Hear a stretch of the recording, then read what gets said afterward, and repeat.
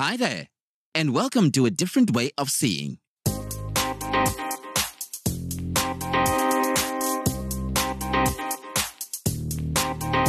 Have you ever wondered how a disabled person lives their life? Join our host, Lois Strachan, as she chats to people about work, education, travel, sport, the arts, and leisure, and the tools and techniques they use to live their lives with the disability. And now, on with the show.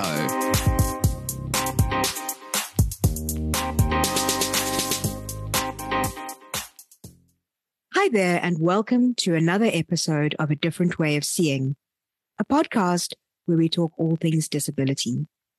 I'm your host, Lois Strachan, and today we are chatting to a fellow podcast host, George Abram, who is joining us from India. George, welcome to A Different Way of Seeing. Thank you for joining us on the podcast. Hi, Lois. Glad to be here. It is great to have you with us. And I so enjoyed guesting on your podcast, Highway Conversations, a little while back. And it's really great to be able to reciprocate and to host you for an interview here. Thank you, Lois. It's been a pleasure talking to you in the last podcast, Highway Conversations, and it's also going to be a pleasure chatting with you today. Well, maybe we can start off by just asking you to tell us a little bit about yourself and your background. Well, that's always a tough question to ask, or rather, that's a tough question to answer concisely, but let me try. So I live in India and am a communications person. I had a career in advertising, and then I started working with blind and visually impaired people. I'm interested in cricket. I'm interested in stocking. I'm interested in media. And I'm interested in music. You started off with your career being in advertising. What was the journey that took you to shift from that into working within the blindness community? How did that come about? You know, I spent close to 9 years in the advertising space. I worked with two of India's premier organizations at that time. And, you know, I had my vision impairment from childhood. And that was definitely challenging, though not an impossible journey from childhood to my professional engagement. There was a bit of a challenge and difficulty getting my first job. Being visually impaired, people were apprehensive.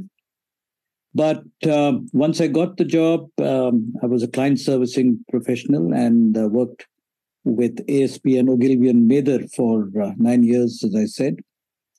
But what I realized, Lois, was that being a visually impaired person, the journey upwards in my profession seemed to be tough.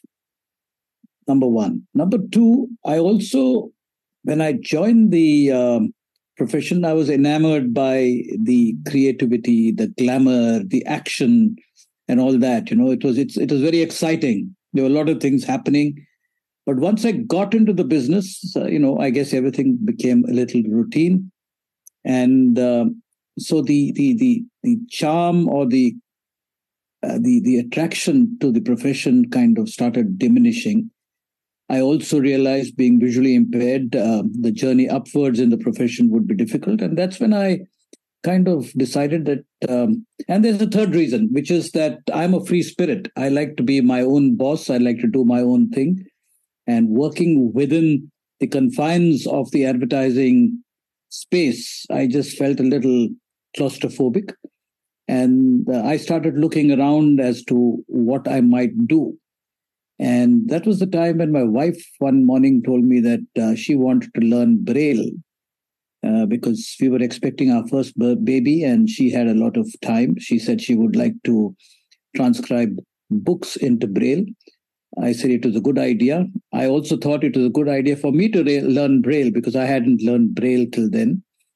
Because I just felt that using Braille as a prompt while I was making presentations, otherwise one has to kind of keep everything in the mind. But having a kind of a prompt in the form of a Braille sheet, I thought would be cool. So both of us headed off to a blind school, and that journey proved to be a life-changing journey, because when we reached the blind school and saw what was going on, that really upset me, because I had a very solid education in the mainstream.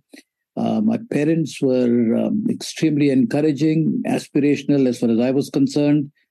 And I went to one of the leading colleges of India, and I was working in corporate India, in a manner of speaking. So I just felt that the status of the blind school in terms of quality of education, in terms of the buildings, in terms of the faculty, in terms of the curriculum, all that seemed to be compromised. And when I asked around, I was also kind of given answers which angered me.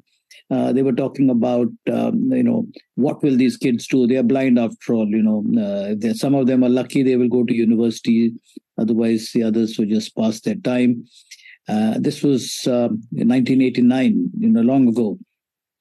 And I also kind of sensed a lack of commitment and a lack of accountability when it came to the, or the lack of enthusiasm when it came to the faculty. And then I felt that I should be doing something with people like me. And that's when I decided to talk to my wife and take her on board. She liked the idea. She said that, we are young at the moment. We were 29 or so, or 30 or so. We said, if we were to work with the community, there is no point planning to do that at 60. We got to do it when we're young, when we have the energy, when we have the ideas. That's when we got to do it.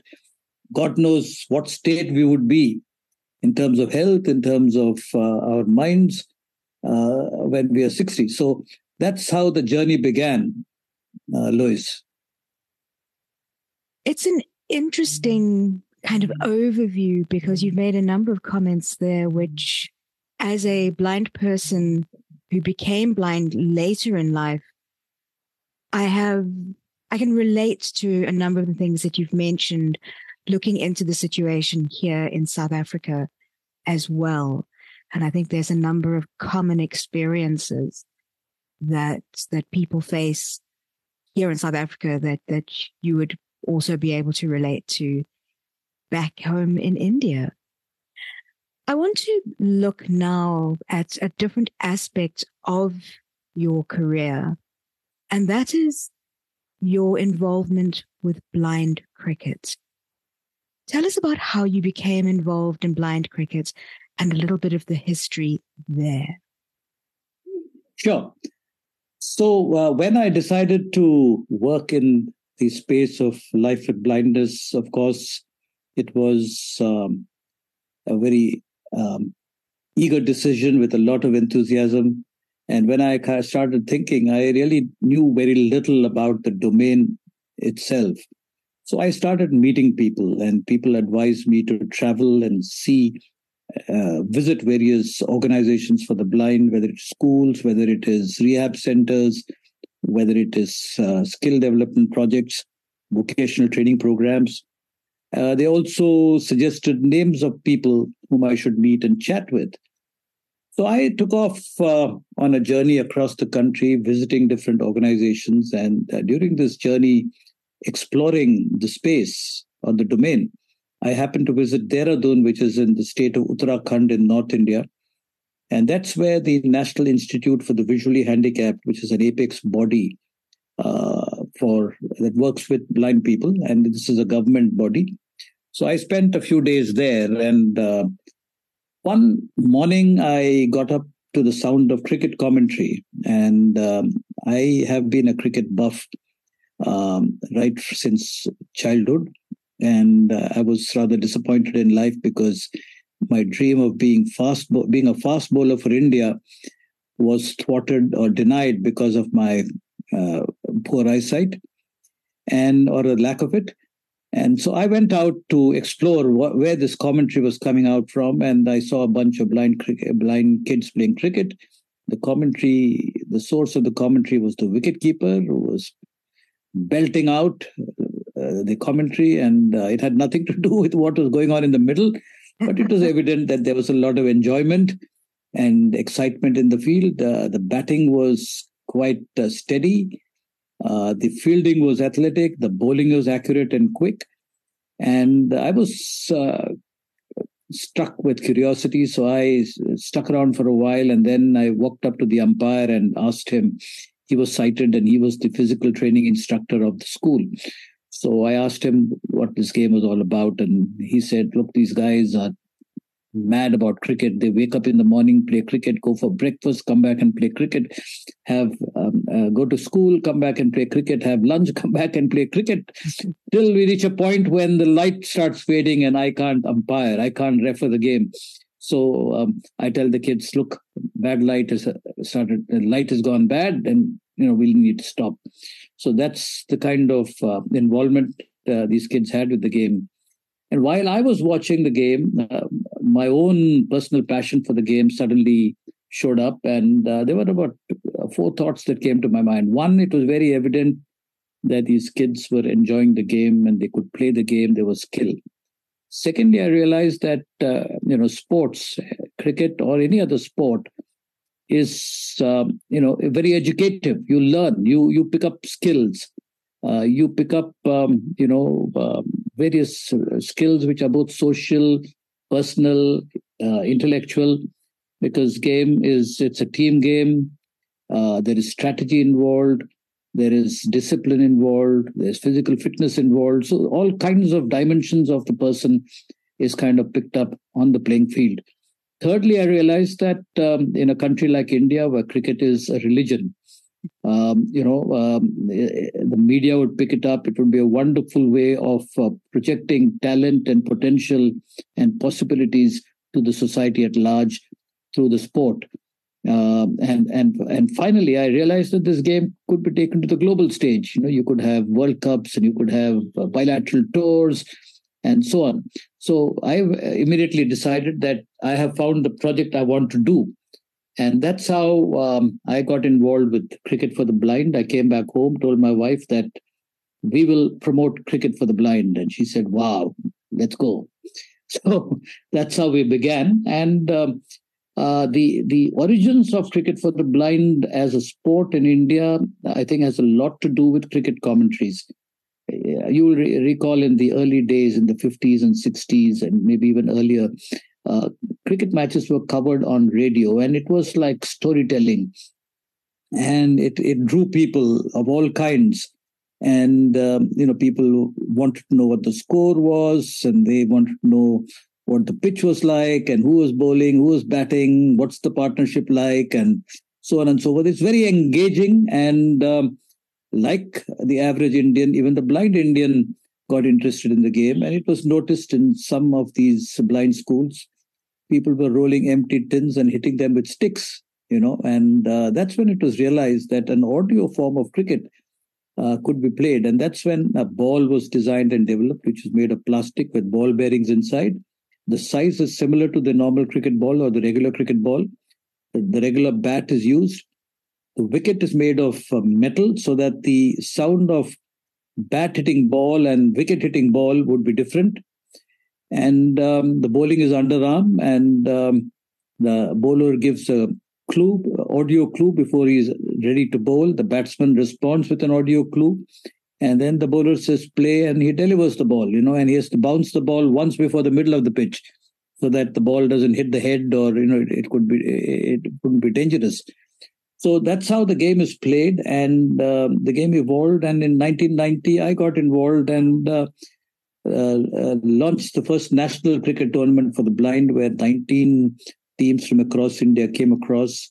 I also introduced the idea of sponsorship, because I realized that I was promoting the game not as a charity, but as a platform to market in a manner of speaking, the talent and ability of blind people. So we decided to promote the sport as a sponsored event rather than an event which is sustained through donations. Sponsorship is a response to the talent and ability, while donations is a direct response to the disability. So that was how we began. We had the national tournament, it picked up and media covered it, became popular. By the time 4 years passed, we had to divide the country into 4 zones because the number of teams increased. 1993, I kind of raised the level by saying that in 5 years' time, we will organize a World Cup, and that created so much of excitement within the country. And then 1995, I decided to travel, meet different countries, went to Australia first, made a presentation to the Australian Blind Cricket Council, and then moved to the UK. We organized a conference for cricket for the blind in India in September of 1996, where 7 countries came around the table, including South Africa. There was a young man called Johnny Lowe who came from South Africa. And we had England, South Africa, Pakistan, Sri Lanka, New Zealand, Australia, and India around the table. And we discussed, standardized the rules, the equipment, set up the World Blind Cricket Council, and we decided that India will host the first World Cup in 1998. So that was a milestone as far as blind cricket was concerned, and I happened to be elected as the first or the founding chairman of the World Blind Cricket Council. And of course, history is testimony to the fact, or is witness to the fact, that the first World Cup was held in 1998 in Delhi, and you know who won it? I don't. South Africa. So South Africa beat Pakistan in the finals. So that was the beginning of international blind cricket globally. Yeah. You know, one of the experiences that I will never forget when traveling to Kolkata in India was going to Eden Park, which is one of the big cricket stadiums, and watching the Kolkata Knight Riders playing. And I didn't realize until then exactly how much of a passion there is in India for cricket. It was much like a rock concert, in fact, right, for me. So knowing that part of the blind cricket culture is as strong is lovely to hear a little bit about the foundation there. And thank you for sharing that story with us. Right. And one small correction. Eden Gardens is the stadium in Calcutta. Eden Park is in New Zealand. My apologies. That just shows how bad my memory was. Eden Gardens. Thank you. Yeah. I should know better than to speak to a cricket fan without checking my facts. We can't let this podcast go with Calcutta, the stadium in Calcutta being referred to as Eden Park. That is very true. And I did notice when you mentioned the teams that were at that first international meeting, how many of those countries are amongst the top cricket playing countries in the world. That's right. Good to hear that. Let's shift away then from your work in blind cricket into the founding of Score Foundation. How did that come about? And tell us about the aims of Score Foundation. Yeah, so after the first World Cup in 1998, I had the opportunity of traveling across the country and doing workshops with young blind people, boys and girls, in the age group of 15 and 25. So this travel, I also did travel a great deal across the country during the organizing of various national and zonal level cricket events. And during these travels, I had the opportunity of meeting people from different walks of life. I met people in education. I met people from the media and advertising. I met people from the corporate world. I met blind people. I met their families. I also had the opportunity of meeting people from the law space, lawyers and judges and so on. And I realized one thing, one message came through very strongly, which is that the real problem is people did not know how to handle blindness, whether it is blind people, their families, or the other people around in the community. People were prompted to respond to blindness only when blindness arrived. So nobody was prepared. Nobody is prepared. And a lot of time is wasted in kind of trying to logically work. First, you try to fix it. You go to the doctor. Then you travel around and do medical shopping for a while. And it's very interesting when somebody is blind, immediately there are people who will say, okay, there's so-and-so who's a faith healer. There's so-and-so who's an outstanding surgeon, and so on and so forth. So there are a lot of these little suggestions that come your way, and the people are anxious to kind of fix the eye problem. So they actually travel, and little do they think that, when once the doctor says this is an irreversible condition, they need to look at how to handle life going forward. So the realization I had was that the real problem was not the blindness, it was the mindset. And that is the reason why I set up SCORE Foundation and Project Eyeway. So what we really do is to address the issue of mindset using information. So we share knowledge through various channels. We connect people who need support with organizations across the country. We also address the issue of discrimination. So there is a lot of discrimination based on ignorance, based on preconceived notions. Blind people tend to get sidelined, marginalized. So there's a lot of room for advocacy there. And fourthly, the world at large is not aware of how to engage with blind people. And therefore, there is need for building awareness, sensitization, so that we work towards a world that is welcoming and inclusive and accessible. So that's the broad agenda of SCORE and Project Eyeway. And under the aegis of Eyeway, we have a website, eyeway.org.in. We produce a radio program in local Indian languages. It's been going on since 2005. We also did a serial for television, which was telecast across the country. We run a helpline because people call us from across the country with their challenges, with their queries, with their problems.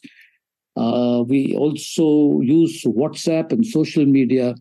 And as you rightly said in the beginning, we also have a podcast. And we use every avenue of communication, every channel of communication to reach out to people in different spaces, different walks of life, and engage with them. And the uniqueness of SCORE Foundation and Eyeway is we don't do any projects in terms of education or training firsthand or directly. We connect them with resources that are available across the country. In a manner of speaking, we aggregate services and resources and put people in touch. So that's the uniqueness. And when somebody who wants to fund us visits us, they say, where are all the blind people? And they only see me.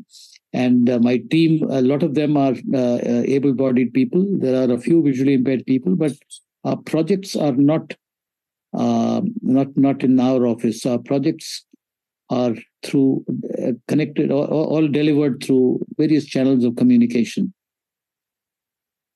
So it sounds as though SCORE Foundation works at various different levels simultaneously, at higher levels with organizations, but also working directly with individual people to help them to serve their needs. Would you say that's accurate? Yeah, in a manner of speaking, yes. We do speak to individuals. We do also engage with organizations, and we kind of encourage uh, uh, partnerships. We engage. We do encourage people to. We don't handhold as such, because at the end of the day, you got to swim yourself. So we give directions. We point. In certain cases, we might have to handhold, but yes, if I were to put it in one line, we work with different kinds of entities, which includes individuals as well as organizations. Great. Let's talk a little bit about iWay Conversations, the podcast. How long has that been running, and what prompted you to look at podcasting as a format to assist with the work you're doing? So I personally have been, passionate about the radio and, speaking, the spoken word. And during the pandemic, we were all grounded. We were by force at home. And, I'm part of a Google group of blind people who are technology users. So one day I saw an email from somebody in Calcutta who said that those interested in learning audio editing using a screen reader, please register. So I promptly registered. I had all the time in the world at that point of time. So I registered, and he was taking 1 hour sessions once a week. And over 15 weeks, he taught us how to work with the software called Goldwave, which is an audio editing software.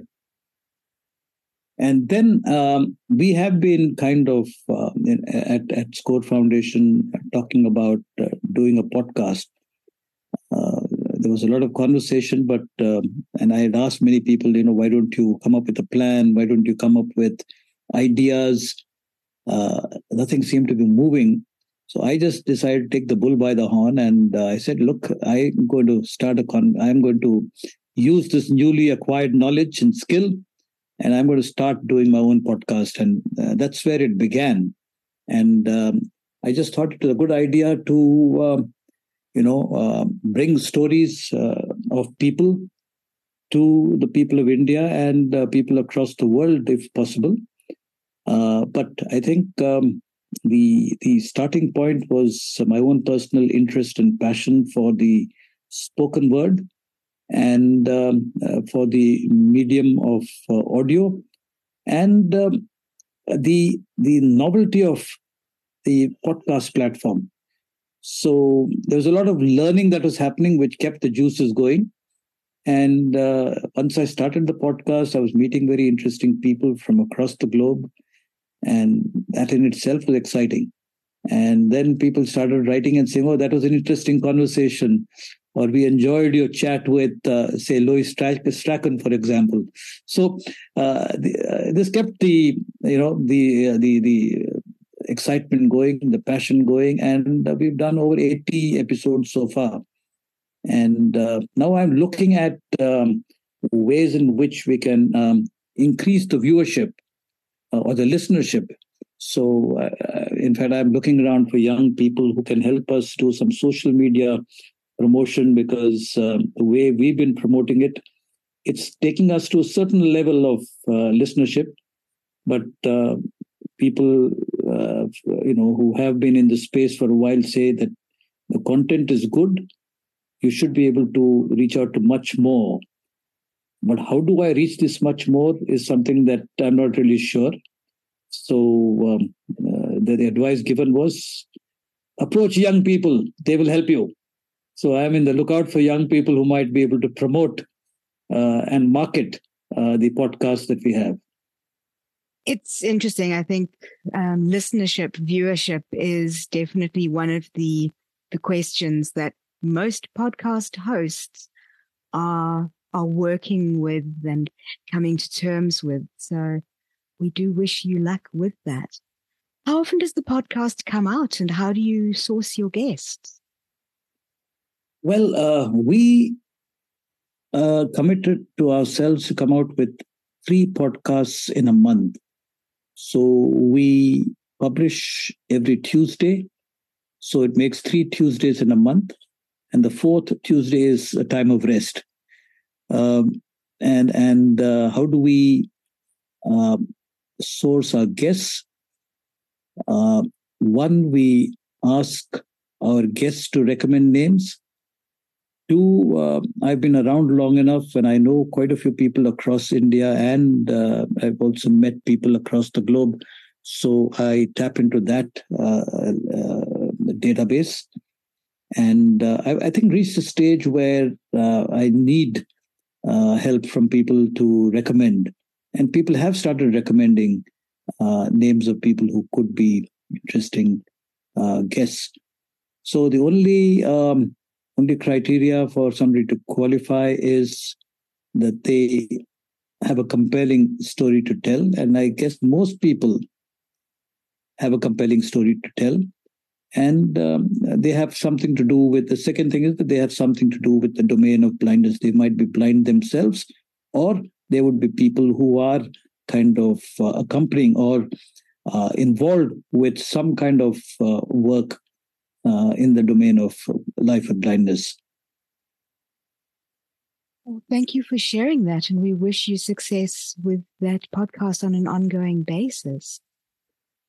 If people are interested in finding out more about your work or in reaching out to you, where can they find you and how can they contact you?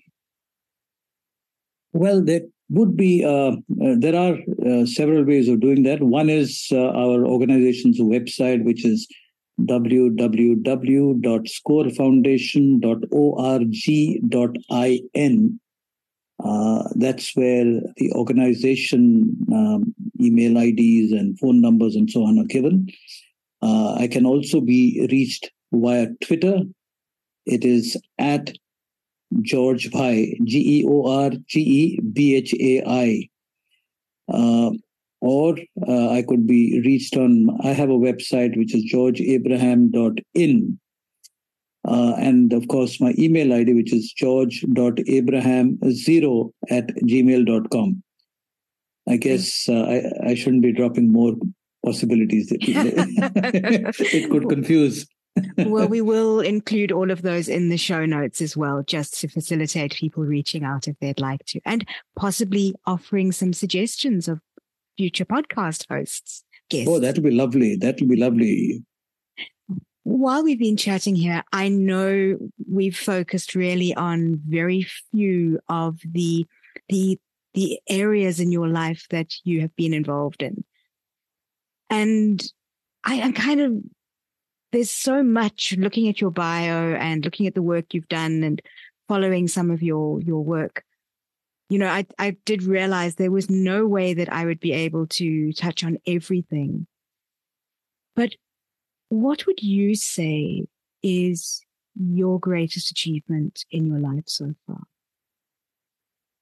That is a difficult question to answer because at various stages in life, I think there have been accomplishments which at that point would be a great achievement.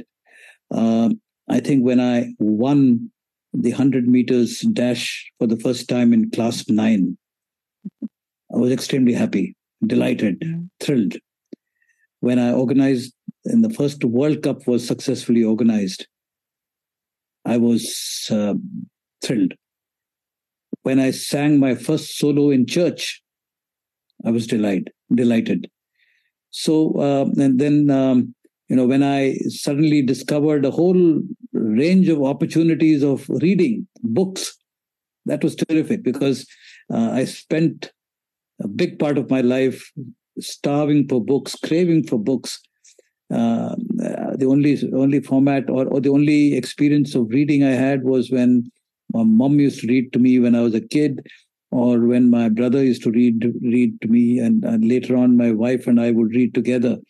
But the desire to devour books, depending on others to read out to you, that was it was just a pale way of handling reading. But when things like Kindle, e-books, Audible, and stuff started coming in, I started using time when I'm on the treadmill, when I'm in the car, when I'm on my walk, when I'm doing my, anything outside my work routine.